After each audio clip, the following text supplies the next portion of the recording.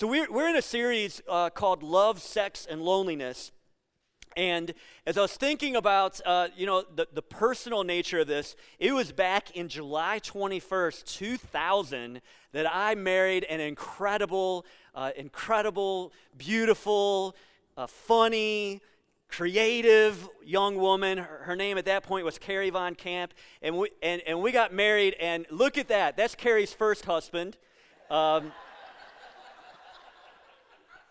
And this is so crazy. I had just turned 23, and Carrie had just, like a month and a half, 2 months before, had turned 20. Isn't that insane? Like I've told my girls, you won't be allowed to do that, okay? So don't think that you'll be allowed. That was back 100 years ago when that was allowed. And 3 weeks after we got married, we moved to Pittsburgh, where we didn't know a soul. So how about starting a marriage that way, right? And so it was just us. It was just Carrie and I, just us, and a whole bunch of expectations. Expectations, because I grew up in a home and I had seen what my mom did in their marriage, and I assumed that my wife would do the same things that my mom did in their marriage. And Carrie grew up in a family, and she assumed that I would do the things that she had seen her father do in their marriage. And expectations can be a wonderful thing, but I'll be honest, in marriage, they can be really horrible, right? Because nobody can, that was a different set of parents. They had different giftings and different talents and different callings. And so we get married, and there was a struggle. And honestly, now this year we'll celebrate 22 years of marriage. There's still moments, because communication, like you got to keep at that and figuring out how to deal with conflict. And just when you got things figured out, you have a kid. And that messes everything up. And then you have a couple more kids. And then when you finally figure out that, they get older and they become teenagers, and half their brains like are missing from their body. And marriage, right? Like marriage can be so difficult. And I thought in the beginning, I had marriage figured out, because I had in Bible college gone to a class called Marriage and Family.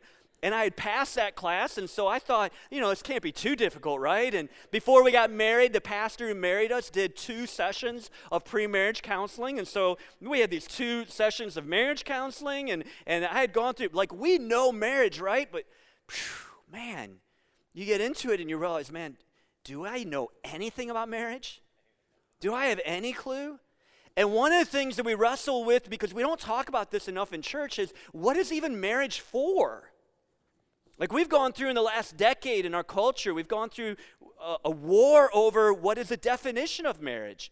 How should marriage be defined? And I think lacking in all of this has been a really honest talk about what is marriage for? What is the reason for marriage? And we're going to look at that this morning. In fact, if you have your Bible, and I hope you do, I hope you have a Bible that you bring with you to church and a Bible that you read throughout the week. We're going to be in Genesis chapter 2. In fact, this whole sermon, we're going to be in Genesis 2. Occasionally, I'll flip a page and go back to Genesis chapter 1. But really, this is going to be our main passage this morning. And what we want to do is we want to look at the first marriage of all time to help us have an understanding of what is the reason for marriage. I'm going to start in Genesis chapter 2, verse 20. And it says this: Adam gave names to all the livestock, all the birds of the sky, and all the wild animals, but there was still no helper just right for him. We're going to expand on this and talk about this a little more in just a moment. So the Lord God caused the man to fall into a deep sleep. And while the man slept, the Lord God took out one of the man's ribs and closed up the opening. Then the Lord God made a woman from the rib, and he brought her to the man. At last, the man exclaimed, this one is bone from my bone and flesh from my flesh. She will be called, whoa, man, because she was taken from man. And this explains why a man leaves his father and mother and leaves the basement and the free laundry and playing video games all night. That's in my translation. And is joined to his wife, and the two are united into one. Now, this passage is a template for us. It's not even actually describing Adam and Eve as much because Adam didn't have to cut any apron strings from his mother. Like he was the original, and Eve didn't have any other choice. And so this commentary in verse 24, this explanation of marriage is for us today, that we can understand what are the reasons for marriage. And so I'm going to talk just real quickly about some reasons for marriage. We're going to talk about a really crucial part of all this, and then we're going to talk about those of you in this room that this whole sermon you're going, well, I hated this sermon because my marriage is nothing like that, or my spouse passed away, or I'm single, or whatever. We're going to get into some of that and hopefully bring some ministry to you and some help for you. Here's the first reason that we get from this passage of Scripture of why marriage exists. The first reason is for friendship. For friendship. Genesis 2:18 says, "Then the Lord God said, it is not good for the man to be alone. I will make a," what's the word there? We're going to define some terms there in a few minutes. "I will make a helper who is just right for him." So if you are used to the creation narrative, and if you're not, I really encourage you this week, pick up your Bible and just start in Genesis chapter 1 and spend a few chapters just reading through the creation narrative, and you'll get into some other aspects of the very beginning of how God put things together. And the creation narrative basically goes like this. God creates on day one, and at the end of day one, he goes, "Oh, that's good." And then the next day, he creates some more. And at the end of the day, he goes, "Oh, that's good." And the third day, he creates some more, and he says, "Oh, that's good." And there's a whole lot of creating, and there's a whole lot of, "Oh, that's good." But then God does something. He creates this man, and this man is good, but there's something that's not good. It's not good for the man to be alone. Now, this doesn't mean that you've got to get married to enjoy friendship. Marriage isn't the only way to enjoy deep friendships and to enjoy community. And here's the reason why I know this is because Jesus was single. And Jesus knew, like more than anybody on this world, how to enjoy community, how to build friendships with other people. The Apostle Paul was single.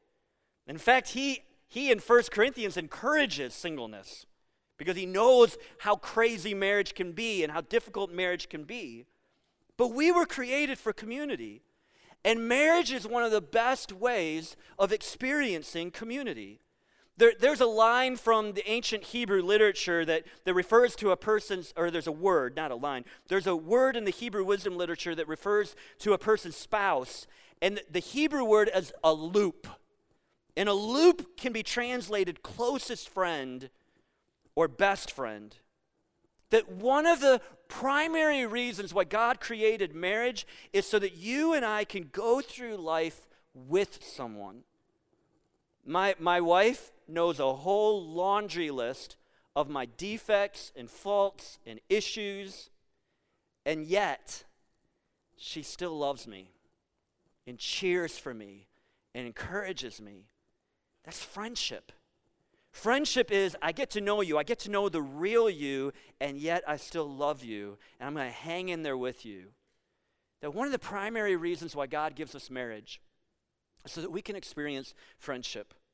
Here's the second reason why God gives us marriage, and there's all kinds of terms that scholars have used throughout the years. The first time I heard the term I'm going to use for you today is in this book, Loveology, by John Mark Comer. He uses the word gardening. Gardening, that the second reason why God gave us marriage is for gardening. Now at first, I'll be honest, I hate gardening. Okay, I heard some amens. Some of you are like, that'll preach. I hate gardening too. My wife loves gardening. I don't understand it at all. Like, to me, hell would be me getting to hell and the devil with his pitchfork saying, "Here's some ground, some seed, have at it." Like, that would, oh, really? Like, my wife, that's heaven. Like, she goes out there, the kids are screaming in the house, she puts on some headphones, and it's just her, and to her, dirt is beautiful, and seeds and plants are beautiful. I don't get it at all. But for our sake this morning, let's use gardening as a metaphor, okay? Gardening, we're not talking about literal gardening. We're talking about gardening as a way well, let's go to Scripture. Genesis 2, verse 15 says, "The Lord God placed the man in the Garden of Eden to tend and watch over it. Like at the very beginning of creation, after God creates a man, one of the first things that he does is he gives this man a sense of purpose and a sense of calling. He gives him a mission. He says, this is what I created you to do. And this garden wasn't like a little, like your backyard. This was like the size of a state. Like, think of that. And he's saying, hey, I want you to just take this little corner of this state. I want you to tend it. I want you to be in charge of it. You're in control of it. And then he says in verse 18, then the Lord said, it is not good for the man to be alone. I will make a helper who is just right for him. A few minutes ago, I had you emphasize that word helper. If you're following along with your notes, you can circle it. This Hebrew word for helper is the word ezer or ezer, and it's almost always used of military help. In fact, other than this account in Genesis, that's what it's all. The context is always military help. It would be like our friends in Ukraine going, "I need an ezer right now. I need a military helper. I can't do this on my own. I need some help." It's never used in Scripture with a subordinate meaning. In fact, it's mentioned 17 other times other than this Genesis account, and every other time in Scripture this word is used, it is actually used of God himself. God isn't our slave. God isn't our servant. And men, your wife is not either. Guys, that would be a really good place to say amen, really loudly. It would help your wife to know that. He says, this is Scripture. He goes, I will make a helper who is just right for him. And somewhere over the years within the American church, like we've gotten this idea, this male chauvinistic idea, well, my wife is my slave. She picks up my laundry that I just leave on the floor wherever I want to, and she cleans and she cooks and she takes care of the house, even though she works a full-time job too. So that's hitting a nerve. Be careful how loud you say amen. I don't want to cause more fights afterward. Listen, what is the idea of partnering? Because there's a mission that you are called to together. Because you have a purpose that God has. He has given you a garden to tend. Suitable. On the same level, she is made from Adam's side. They're shoulder to shoulder, side to side, all for the sake of gardening or work. And every marriage needs a gardening project, a calling, a sense of this is what we were called by God to do. Our corner of the garden. What is your calling? What is your mission? This is the part that when I talk to couples, this is of the four we're going to talk about, for most, this is the one that is the most cloudy, the most nebulous to them. All healthy marriages are built around a calling. And if the point of your marriage is just to have a marriage, it will collapse on itself. At some point, you need to sit down and ask God to put inside of you something that you can do together. It doesn't even have to be hyper spiritual. Maybe it's golf. I hate golf. You too? Janetta, I think you almost gagged when I said that. I don't know. I know of couples, I'm not a golfer. To me, again, that would not be a fun thing. But I know couples, that's their gardening. That's their call. They go out and maybe they can use that to meet other couples and I don't know what it is. I was talking, there's Christopher and Brooke over there. Don't you love it when I say names? Brooke is like, I'm going to kill you right now. You know, for them, they're the newest addition to our student ministry team on Tuesday nights. We have a middle school and high school. And, yeah. And these two rock it.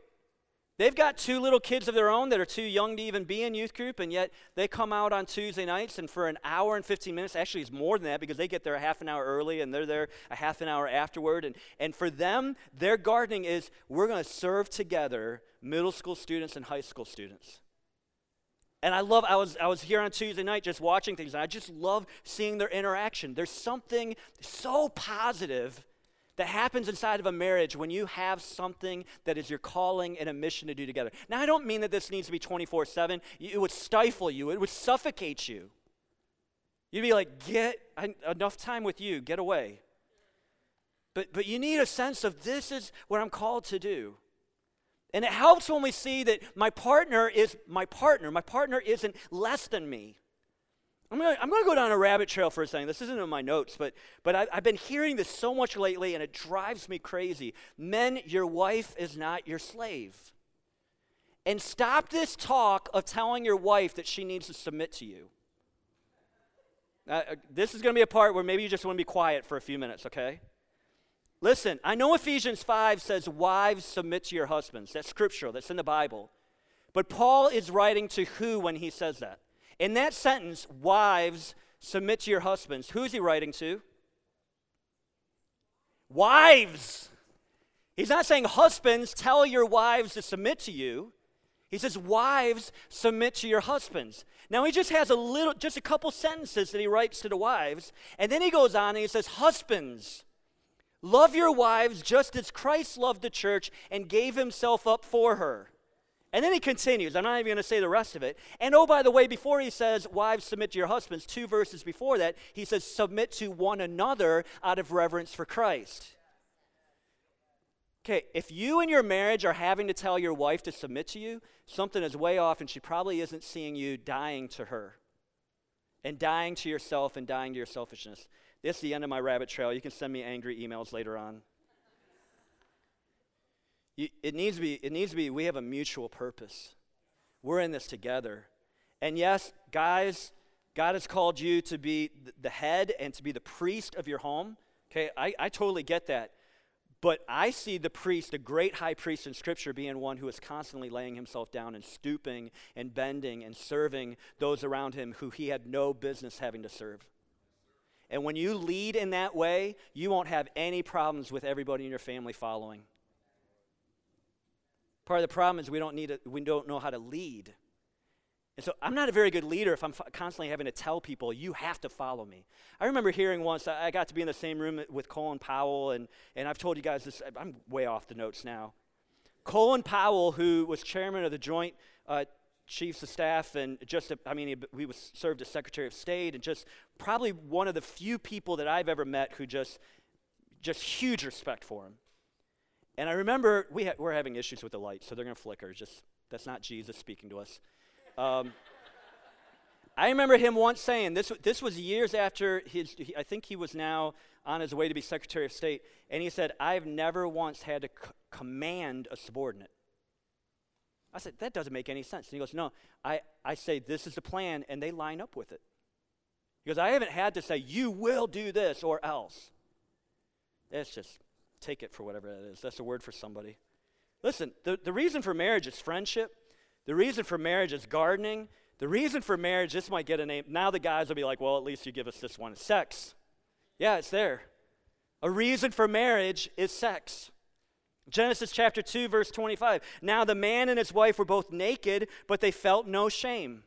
So we have two beautiful, young, perfect, healthy, naked people in a garden. Doesn't it sound like something you would see on Fox, on some reality TV show, right? Naked and not ashamed, coming to Fox, 10 p.m. Tuesdays. They were lovers. God created the human body, all of it. God, listen, sometimes I think in the church, we have pictured this, we have this view of God as being like anti-everything, when God created sex.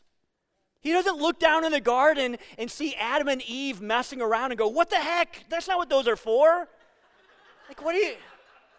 No, he knew that's what those were for. He created those things. He made it all. And not only did he create sex, but he created marriage as the context for expressing sexuality. That within a marriage, that you can enjoy sex with joy and delight and humility and pleasure and trust and faithfulness and intimacy. And that there should be mutual satisfaction and mutual joy in that. We're going to talk a little bit more about that in another week or two. God created sex as the glue and bonding agent for your marriage so that you can stay close and healthy. And this is one of the reasons why God created marriage, was for the expression of sex. Now this doesn't, listen, I don't want to put sex on the same, let me just read from my notes. This doesn't mean that you have to get married. If you're single, which a lot of you are, your desire for sex is not the same thing as your need for food and drink. And we live in a culture now that puts sex like at the same level as all of our other like actual needs. Like if I don't have water and I don't have food, in a few weeks I will die. But Jesus got by in 33 years of never having sex. You can live, you can have a fulfilled life without having sex. And just because you're married doesn't mean that you're always going to be able to have sex.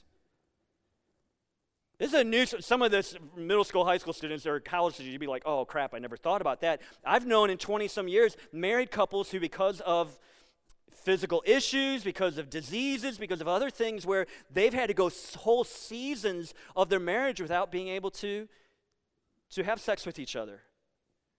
Listen, your marriage better not just be about sex, or you could experience some trouble down the road.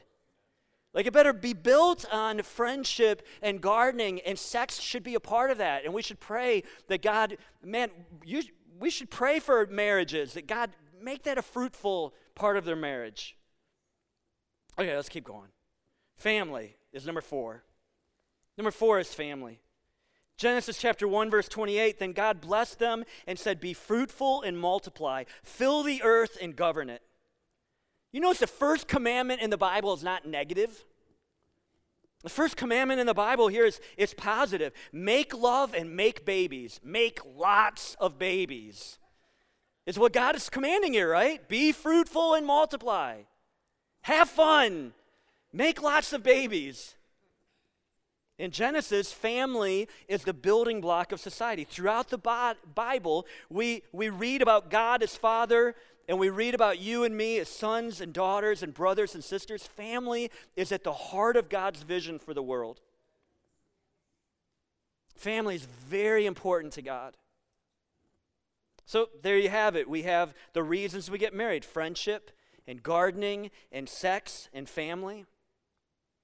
And yet there's so much more that we need to say here, because the problem is, some of you in this room, you say, I had a lady after the first service, and she goes, I'm married, but I don't enjoy most of that in my marriage because there isn't friendship. There isn't a sense of unified mission and purpose and calling. Thankfully, she didn't tell me about their sex life. I'm glad for that. Some of you go, well, that's a nice list, Ken, but I'm married, and that's not in the cards for me.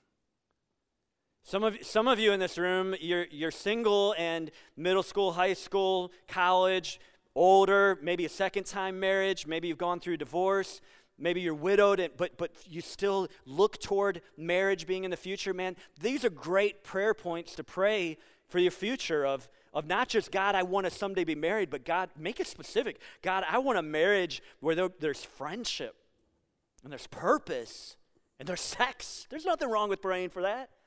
And when we can build a family, and maybe you're at an age where you don't want to like literally add more people into the population of the earth, but maybe you can build a family through stepchildren or through ministry and having sons and daughters in the kingdom that are part of your life.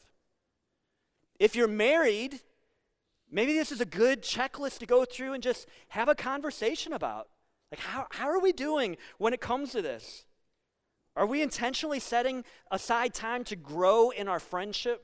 Are we getting to know each other better? Do we have moments where it's just the two of us and we're able to have fun? And I'm not even talking about in a sexual way yet, but I'm just talking about like just being able to communicate and how are we doing and have fun, and everything's not, like a serious conversation. Do you have a mutual sense of purpose and calling? Maybe you need to sit down and have a conversation about this. What can we do together? How can we maybe even serve the kingdom of God? How could we serve the kingdom of God? Or how could we do something in this community where we're doing it together? Are you having sex together if you're able to as a married couple? How's that going? Is God using your marriage to build a family? These are great questions for you to sit down and talk about. But before I close, I've got to be honest. Adam and Eve had this down. Think about Adam and Eve. They literally walked and talked with God. They got their instructions not from reading it in a Bible, like they got their instructions from God, God, the master communicator of the universe, speaking to them and giving them the instructions. They experienced friendship and purpose and sex and family on an insanely awesome level. But something happened. They decided to reject God's counsel, and they thought that they knew better, and sin entered the picture. And here's the thing about sin.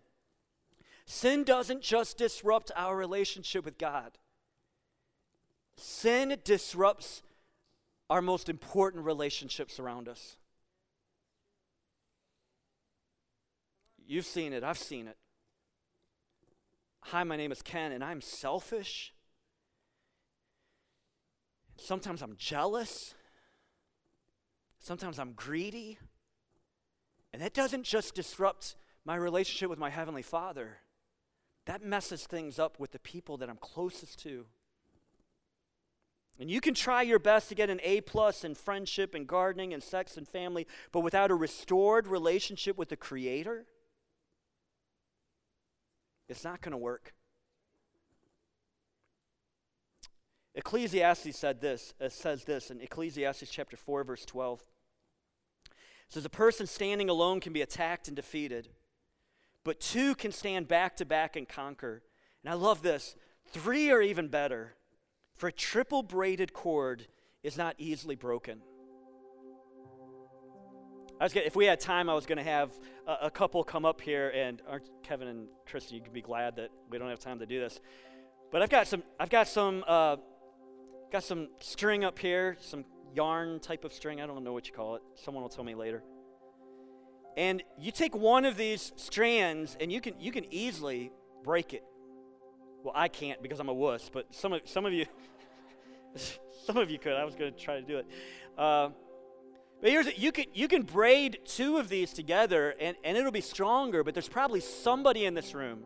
There's probably some situation, there's probably some circumstance where even those two that are braided together could be broken apart. But you braid three of these together, there's almost nobody that would be able to just break that apart. I mean, unless you're like Dwayne Wilson over there, like bodybuilder. Like, here's what God wants for your marriage. Like you can try your best at all. Man, on your own, you can try your best with the friendship and the gardening and the sex and the family and build the best marriage. But until Christ is put into the very core of your marriage, the disappointments that come at you, the frustrations, the hurt, the miscommunications, the expectations that get all discombobulated, you need Christ at the center. You need Christ at the center. And I know I'm speaking to people that are in all kinds of different places when it comes to relationships. Some of you are single and you're looking forward to marriage. Some of you are married and you wish you were single. Some of you are married and it seems like life is going pretty good, but you know it could be better. You know it could be healthier. Some of you were married for decades and now you find yourself widowed, and today kind of hurts because you remember when you had that. Can I tell you that we can take this information we're talking about, what the Bible has to say, and we can use this to instruct nieces and nephews and children and grandchildren. We could say this is what marriage is all about. In fact, the church, we need to talk about this. Culture is certainly talking about it. They'll give you their definitions. They'll tell you what they think it's for. We need to be so clear about what marriage is all about. And we need followers of Jesus to live this out, not just talk about it and not just preach about it and go to political rallies and get our blood pressure going. We need people within the church, active, actual followers of Jesus, to live this out so that people around us go, man, everybody's marriage is broken, but I look at yours and you guys are healthy. Like, what is up with that? It's because we have Jesus. We have Jesus. So I want to pray over you. I want to pray blessing and protection and provision for those of you who this sermon actually causes you to grieve because of loss, because of physical loss, or maybe it causes you to grieve because you're in a marriage and you don't see any light of your partner coming around and being this for you or doing this. Listen, I know God can do supernatural things. He can speak into nothing and create something. He can speak into death and bring resurrection. So don't you stop trusting God. Don't stop trusting Him. Would you stand to your feet if you're able? Would you stand? I just want to pray a prayer of blessing over you. As you're standing, I want to encourage you, next week we're going to talk about a fifth reason for marriage that is a part of the fall. Because we have sinned, because of the curse, because of our brokenness, there's a need for a fifth reason, and we're going to unpack that a little bit, and I hope that you'll join us. So let me pray over you. Father, I thank you for every person in this room. And God, I'm not naive. I know that everybody in this room is in different places in relationships. And there's not just two categories, there's like all kinds of categories. Even within singleness and even within marriage. So God, right where each person is in their journey, God, I pray that you would speak to them. Maybe for some today was encouraging. God, that maybe it's what they need to have a conversation this week and to grow and to maybe be a little more improved in their marriage. God, that's great. I pray over them. God, I speak blessing over every marriage in this room. Speak protection over every marriage in this room. Provision over every marriage in this room. I pray that their friendship would be greater than ever before. God, that they would have a sense of calling and mission and purpose. God, that their sex life would be the best that it can be, oh God. That they would be family. To be a strong sense of family in their marriage. I pray for those who are sitting here and honestly say, I'm married, but barely. God, would you give them hope for this? Would you show them how, instead of projecting this on their spouse, how can I be a better friend? How can I be better at these things? How can I show Jesus more in these areas? God, for those who are single and they're looking forward to marriage, God, I pray that they wouldn't just settle for just marriage, that they would look to be married to someone who can be their friend. Someone with calling and mission, and someone they can enjoy sex with and build a family with, oh God.